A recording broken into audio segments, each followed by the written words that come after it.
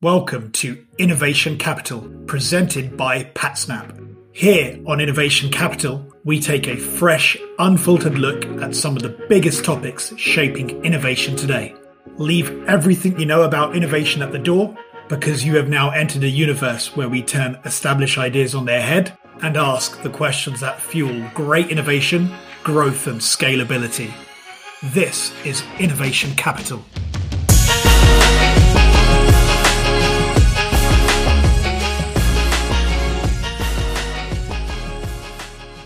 Hi, I'm your host, Ray Chauhan, and welcome back to episode 2 of Innovation Capital, presented by PatSnap. Today we're in for a treat and joined by Dr. Jim Gregory, the pioneer of the Core Brand Index and chairman of the brand innovation consultancy firm, Tenet Partners. Jim's a 5-time author and noted speaker on corporate branding and developing a sustainable framework to measure, value, and manage intangible assets and their connection to corporate financial performance. We're very excited to have him as our guest today. So without further ado, let's jump into the interview with Jim. So morning, Jim. Welcome to Innovation Capital. So just to kick off with, we're really excited to have you on board today. And what I'd love to kick off with is a little bit about your story, actually, Jim. We've really enjoyed researching your background. It's been loads of fun at our team here. So I'd love to hear your story and where this all started and how you ended up in this wonderful world of intangible assets. So, Jim, if we could kick off there. Yes, I'd be happy to. I'm currently a senior fellow with the Conference Board, part of the Innovation and Digital Transformation Group, and I happen to be working on a project called Making Intangibles Tangible. So I think that's a perfect lead-in to your entire discussion this morning. The way I got started on this, it started in 1990. I was actually writing my first book on the subject called Marketing Corporate Image. And I was interviewing a gentleman by the name of Richard Costello, who was the chief marketing officer of GE at the time. And during the interview, he said, Jim, I know you believe in this work that corporate brand brings value to the company. He said, but when I go into Jack Welch and ask for an increase in budget, he comes back and says, what's the return on investment? And since it's an intangible asset, the corporate brand is an intangible asset. It's not on the balance sheet. And, Richard said, I can prove to him that it improves familiarity or even favorability toward the company, but I can't prove a connection to financial performance. And that is actually that half-hour conversation with Richard changed my whole career. Prior to that, I owned an advertising agency called Gregory and Clyburn. After that, I became a consultant, and the company became Core Brand. And it just happened that fast. And what we did was we had a blank slate. We really didn't have any parameters set on us to develop this model. And so we began to see what kind of research was out there on this subject.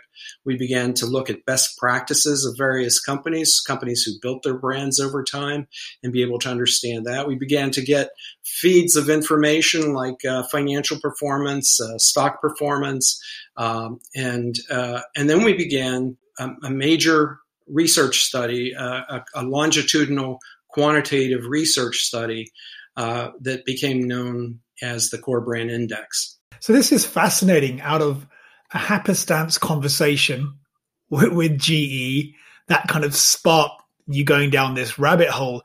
I'm fascinated too, because I hear these moments so many times with leaders and entrepreneurs like yourselves, where things just click in that very moment. In that kind of random conversation many, many years ago, what could you see? What were the weak signals you could smell which made you think, wow, let's really dig in? Do you recall something in particular? Well, it was actually when Richard and I were discussing this, he actually said, we really got into it and really said, could that be done? Could we actually do this? And one of the things that he said was, if you accomplish this, it'll change the industry. It'll change everything.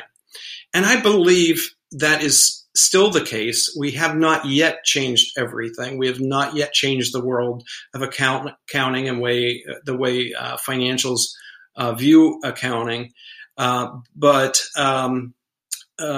we do believe that this is still an ongoing process. You're part of that process. We're part of that process. Everyone who does brand valuations or valuations and understand intangible assets are really contributing to this momentous sea change of valuation and how companies account for their intangible assets. And your contribution's fascinating to this space. So you codified this really interesting core brand index, right, CBI, which is used by best-in-class organizations around the world now as we sit here in 2020. But what was the actual journey there on kind of shaping that version 1 of CBI? And actually, what year did that all start? Well, it started in 1990, and basically, as I said, we had a clean slate. Having GE behind you and Dow Jones was part of this effort. We had a lot of companies supporting us to try to find this solution.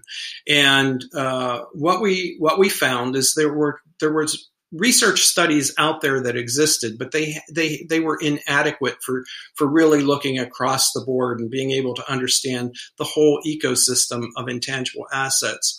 So what we did is we took an outside perspective, out of the box kind of thinking on how brands are created. And when I talk about brands, I talk about corporate brands, how the image of a company is created.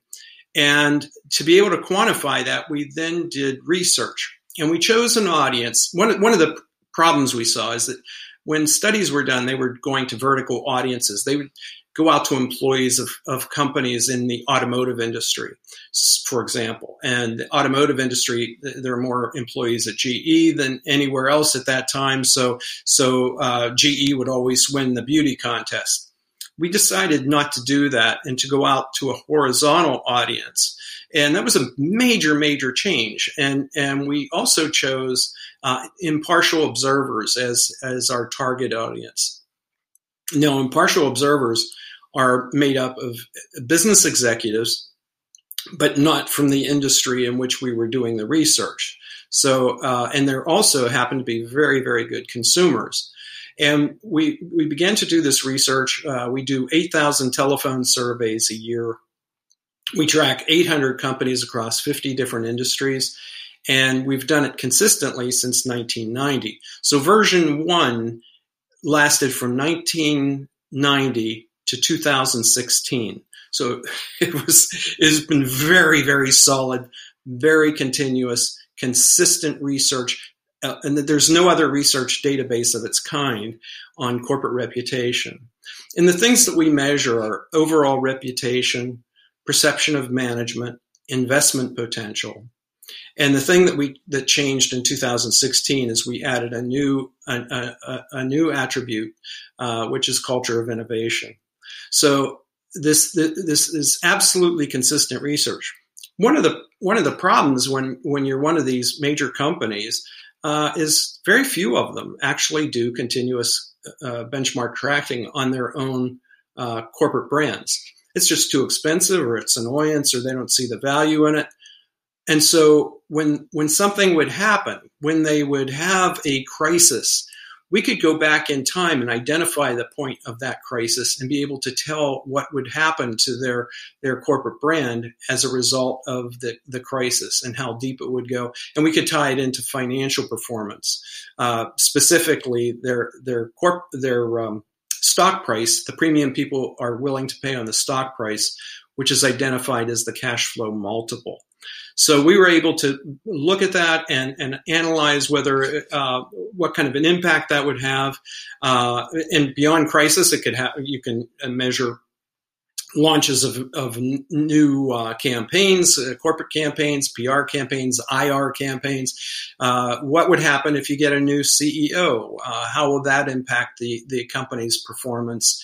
And be able to use that to have the ability to measure the CEO's performance. And then the primary tool that we developed for GE was how much spending would it take to really move the needle in terms of familiarity and favorability, but also how would that impact the long-term financial performance of the company.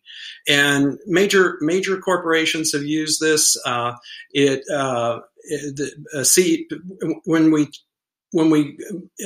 When CEOs embraced what we do and we took the time to explain to them how it works, that it's not a tool specifically to drive stock performance, but to analyze. It's a management tool to analyze how you're doing compared to your competitors and compared to the industry, and to be able to outperform them. And when CEOs understood that, they used this like an incredible tool to help manage the major decisions in their company. Interesting. It's interesting you touch upon the CEO and how that's attached to brand. And it's fascinating. You touched upon the point that it wasn't really built to drive market cap and the share price. However, as we stand today, we're seeing some really interesting trend analysis on kind of preeminent chief execs like Elon Musk or Jack Dorsey of Twitter, who actually play a big role in the brand and the public perception of the business. Do you see that as a trend moving forward? I mean, those are two really interesting examples, but is that part of the pattern looking forward, where the exec team, senior execs, actually really help drive the brand and help drive market cap? There's absolutely no doubt about it. Back when this was in its heyday, we had Jack Welch, for example, who was a dynamic CEO for half the period of time that we managed it, or half the time that the Core Brand Index existed. And then there was a change where Jeff Immelt came in and became the CEO from there. Totally different patterns of value creation, completely different. The dynamics that were driving the company changed dramatically. And it was just phenomenal. And I can't say one was better than the other. They both had their strengths and both had their weaknesses. And it's definitely what a CEO says and what he does has such an impact on a company that it is very, very important to be able to have real-time evaluations on that, real-time analysis. And when you have this baseline, you can do controlled experimentation to see what types of things would happen if a company makes a change, if they change their CEO, or if the CEO. We had one CEO, when he would go live on television, the stock price would go down. It was fascinating.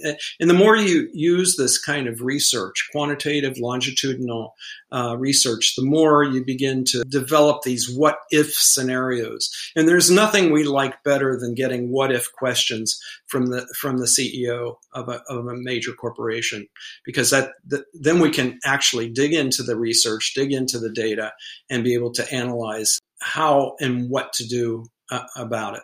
In the most simplest form factor, can you tell us about the Corporate Brand Index in layman form factor? What actually is it, and what led you to create it? Well, it is a quarterly update of research. We do 8,000 telephone surveys a year, so it's not done, by computer. It's done the hard way. Of course, in 1990, that was more expected, that type of research. The data is rolled up on a quarterly basis, and we measure overall reputation, perception of management, investment potential, and the culture of innovation. So those are the descriptive attributes, what I call intangible attributes that are descriptive of intangibles, not necessarily the intangibles themselves. And so that's an outside perception. If somebody thinks your company is innovative, well, your company may or may not be innovative, but that's the perception that's out there. And so that's a very important measurement to have. That makes sense. And it's interesting now looking at some of the other assets classes in the world of intangible assets. How do you see assets like patents, trademarks, tacit knowledge being stitched together with brand? Is there crossover? Is there scenarios where they're all kind of packed together and drive that overall value on the balance sheet? Patents have advantages and disadvantages. One of the things that we found is that patents were one of the few things, and trademarks were one of the few things that would show up periodically on the balance sheet or in the annual reports, because you can identify a specific patent and be able to do analysis around it. But doing it on a large scale, being able to determine whether a patent is early in its development or late, or whether it's cutting edge or old, whether it's really of value or not, was a very subjective thing.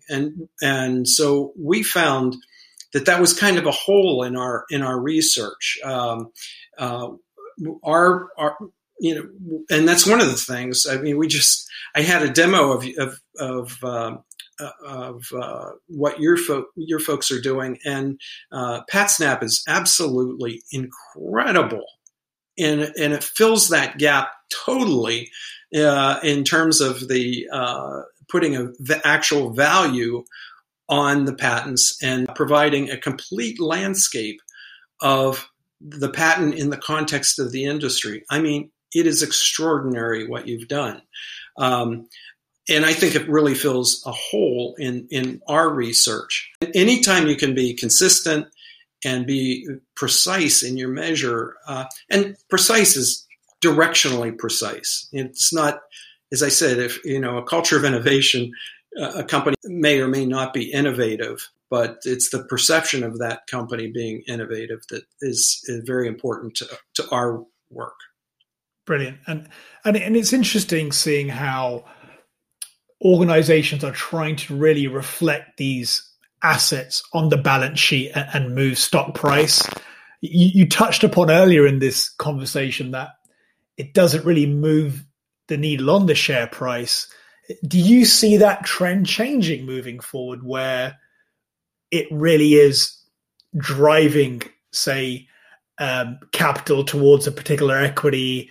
And when, for example, you've got institutional investors, hedge funds looking at a particular company, are they really now taking into account these intangible asset classes, Jim?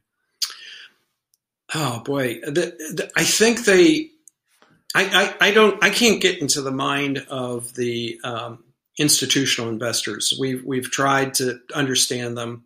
They would, if you call them and ask them what drove them to pick a certain stock, intangible assets would never come up. However, as we know, intangible assets are becoming more and more part of the total value of the company. And so I think there is a trend that that CEOs and the senior management of companies are beginning to nurture the intangible assets of their company and being able to understand and be able to talk about that value, and that in turn creates a higher cash flow multiple. Think of Apple, for example. Apple has a culture of innovation. They have a great reputation. They have good management. They're wonderful investment potential. All of those things in our core brand index line up to say Apple should have a premium on its stock price, and it does. And that premium is identifiable through the cash flow multiple. And there's also the perception of innovation on their products. So there's a premium on their products. I'm perfectly willing to pay a higher price to buy an Apple product than I am their competitors. And so you get this, what we call both sides of the value equation. Right now, Apple is coming out with some tremendous new advances, really highly innovative things, and it's reflected both in the price and their soaring stock price, as well as the price of their products. And they're really on a tear right now, and I just think it's quite remarkable. So, are they managing their intangible assets? You bet they are. An interesting little aside.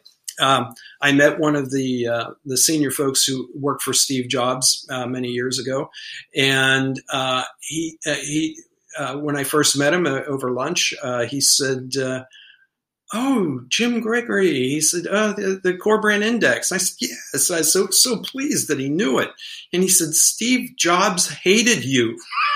I said, "My goodness, I'm so honored." Why did he hate me? And he said, "Because you ranked the company lower than he thought it should be." Well, I didn't rank the company lower. The perceptions of that company were lower than by these impartial observers, was lower than some key competitors, and it advanced consistently over time. And it's that change over time that is so important. It's not just one quarter; it's advancing these ideas, these intangible assets, quarter after quarter after quarter, looking out at the long term and being able to invest and reinvest in your corporate brand, but also in the corporate brand in the ecosystem of all intangible assets. Yeah, it's interesting. This whole ranking system, I've been observing your CBI ranking, especially from Q2 of 2020 this year. And you've got some of the usual suspects on there, which didn't surprise us at all. But looking at this year in particular, and also with COVID-19, obviously with Pfizer and Moderna hopefully doing something stunning in terms of coming up with a vaccine and hopefully getting it to manufacturing soon. That will be at unprecedented speed. So what we're seeing in the market now is this whole new value being placed on research and development. I think every man, woman, and dog now appreciates R&D after this year, which was really good for us in terms of our mission, because we're trying to evangelize the massive importance of R&D and how it touches people's lives. And 2020 has been an accelerant of that. So looking forward, do you think because of COVID-19 and what's happened this year, an organization's R&D perception, the way it reflects on their balance sheet in terms of spend, do you think that's going to be a force multiplier in terms of their market cap, their valuation, and just generally how they're perceived in public, Jim? Oh, I absolutely think it'll have a huge impact. The seas change. And things happen that bring a lot of attention to different trends. Right now, that's a very important trend. There's no doubt about it. R&D is extremely important, especially in the pharmaceutical and biosciences. Is just driving everything right now. But I think that there are many other things as you look back in history, especially when we started the Core Brand Index. There are many things contributing to growth. I mean, the entire computer revolution happened primarily during that time. The World Wide Web, brought the whole world together. Amazon and the impact that it had on retail markets, efficiencies in advertising and cost reduction in advertising, big data, analytics, customer experience management. All of these things have helped in the growth of intangible assets as an asset class. And there's not right now. It's R&D. It's patents. There are a lot of things happening, and it's leadership as well. Leadership has been one of the continuous ones that's always shown up. It's very, very important. And leaders in different within an industry, you can identify the leaders that really are visionaries, that have a view of the future that people want to invest in. People want to get behind that, and the ones that are really savvy are the ones that where you see their intangible assets growing as a percentage of the whole company. And the way they reflect on the balance sheet now at an accounting level, these different asset classes, do you think things are being done well now? And are the right things being reflected and considered? Where do you think we are from looking at it from the CFO's office level in terms of reflecting it on the balance sheet, Jim? Well, after I sold my company in 2013, and I went back to school and actually got a doctorate in statistics. Considering my background, I was a graphic designer in my undergraduate world, and when I did a doctorate in statistics, because I really wanted to better understand this analysis and what was driving various factors, and also the fact that I wanted to study more than just the corporate brand. I wanted to see how the impact of intangibles would affect the whole company. So that's what I did after I sold the company in 2013, and I defended my dissertation in 2018. It was called "The Impact of Innovation on the Cash Flow Multiple" was the title of it. But the CFO has always been the enemy of marketing. Marketing can have the best idea in the world. They take it to the CFO, and the CFO says, it's just an expense. I don't see the return on investment. The Jack Welch conundrum.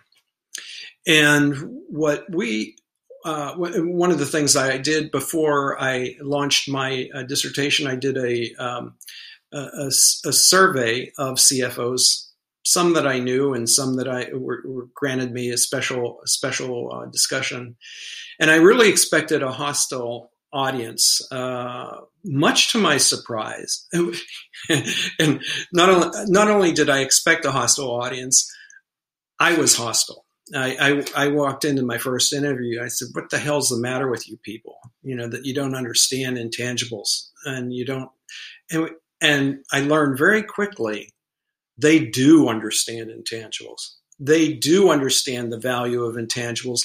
They do understand that intangibles are growing as a percentage of the total value of the company. But they also understand that their role is not to help us, not to help the people who are trying to measure brands, not trying to solve the issue for the marketing folks, not trying to solve the issue for investors about why this value is so important and so fundamental to the meaning of the company. Their job is to stay on their tracks, and not deviate from that. And those tracks are very regimented. So they finally said, if you really feel strongly enough, what you should do is go to the Financial Accounting Standards Board and speak to them and petition them for making changes. So I did. I led a blue ribbon panel to speak to the Financial Accounting Standards Board. They were very courteous. We had a great meeting, and we ended up with the fact that they said, our job is to protect the accountants, the CFOs. We keep them on that track so that they are not ending up in jail. And our job is not to satisfy you. Well, that really brought a real clarity to the issue of why CFOs resist this. And I think where we are today, companies like yours and the one that I had that I sold to Tenet Partners, they need to not try to fight the CFO or try to demand to be part of the financial accounting system, generally accepted accounting principles. We're never going to be part of the generally accepted accounting principles. Never is a big word, but it's going to be a long time. What I think that we need to do is develop very simple, very clear systems for understanding that value and being able to report that value on a consistent basis. And by doing that, you then have you build trust with the the investors and the SEC and management of company, and so they can begin to use these things as management tools to better manage the company. When the accounting world comes around, it'll be a much easier pill to swallow than demanding that they fall in line and see the logic of this huge percentage of the company that is relating to intangible assets.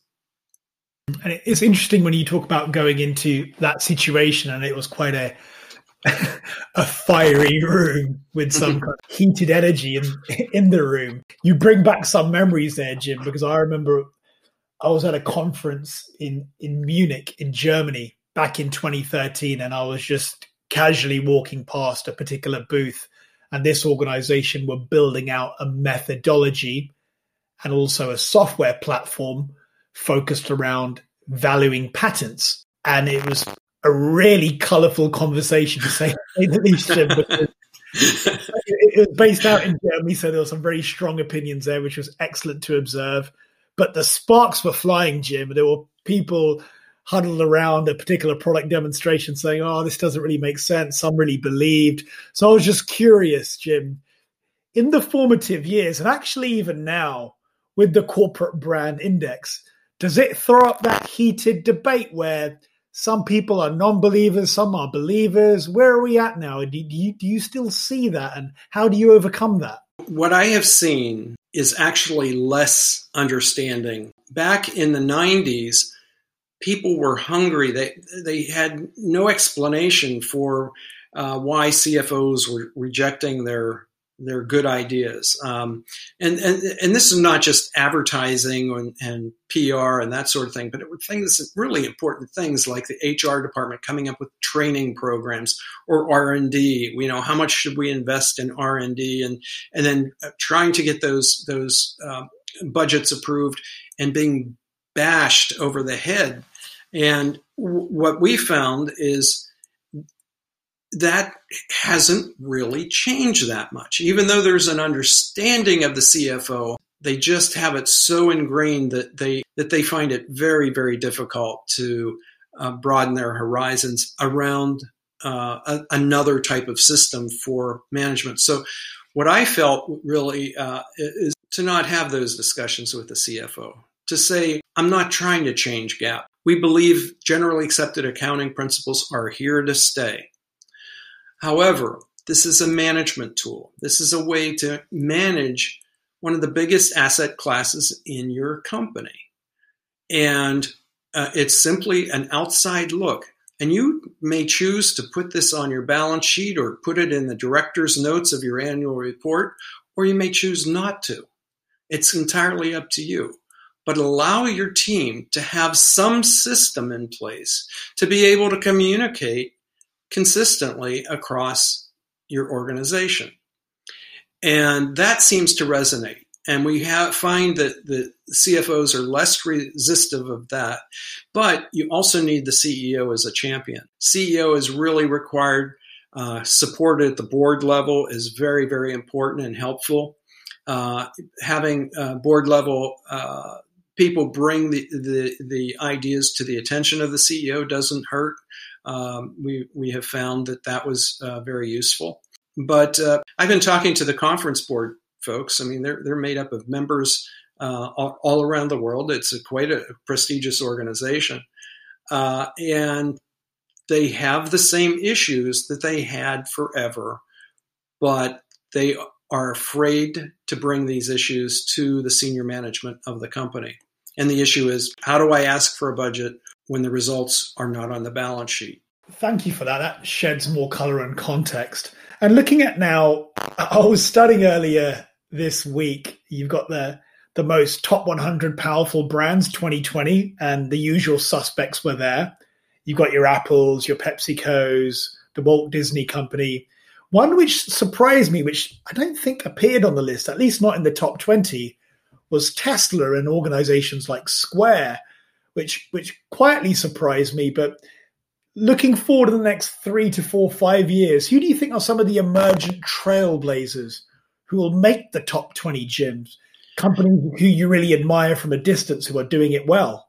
Yes, the reason you don't, why Tesla was not in that top group is not because they're not a trailblazer. They certainly are. They have incredible amount of intangible value, and their great leadership and direction and all of those things. The system that is used in the Core Brand Index it measures familiarity and favorability and rates the familiarity on a scale that if you're not real familiar with the company, your favorability scores don't count as much. That was one of the reasons Steve Jobs hated me, because the system that we have, while very consistent, has an issue with up-and-comers, and it tends to shine better light on the companies, older companies, where the familiarity is much broader and the favorability has been around for a long time. That doesn't mean you can't measure the momentum of a company or the volatility, the growth, and the clarity by which they speak. The current report that you're talking about is simply a snapshot. When you really dig in, you can really see the strength of the company and what is really driving the growth and the value of the company, and be able to project out into the future the strength of the company and the future potential value of the company. And then on a broader sense now, putting CBI to one side and just looking at it from a macro overview, where do you see some of the big innovations in your space right now? So when it comes to measuring intangible assets, be it brand, be it patents or trademarks, is there some exciting developments on the horizon which kind of make you lean in and think, wow, this is really going to move the needle in this space? Well, I have to say modestly, I think I'm on the leading edge here of some things. The dissertation that I just concluded in 2018 really puts a new view of how brands are measured and valued. Brad Puckey, who just defended his dissertation a few weeks ago, he was my head of research for the whole time, for decades at Tenet Partners, and he just got his dissertation, and his dissertation title was the impact of the corporate brand on revenue side. So the two dissertations are really leading edge ideas around this valuation and how to look at corporations and the value that they create. I love what you guys are doing. I think you're absolutely on the leading edge, and it's such a thrill to see your work. I just love it. If I had known it was there years ago, I would have jumped all over it, and I may yet. Well, brilliant. Well, Jim, it's been fantastic meeting you today and learning about your wonderful journey. And I want to say congratulations from where you've taken this from the early 90s to even what you're doing now with your current kind of organization. We think is brilliant. We'll be close observers here at PatSnap. So, Jim, thank you so much for your time today, and please stay safe. Please stay well. Thank you. The pleasure is all mine. Cheers. Thank you. I'd like to thank our guest, Dr. Jim Gregory, for chatting with us today about his important and pioneering work, the Core Brand Index, and how to better understand intangible assets like brands and how they can grow in value. If you'd like to learn more about tracking the intangible assets of your competitors, you should download our free ebook, The Connected Innovation Intelligence Blueprint, which explores the importance of having a connected view across the IP landscape and other innovation data sources. Download your copy today at www.patsnap.com/tag/ebook. Until next time, continue to embrace your childlike wonder and stay curious.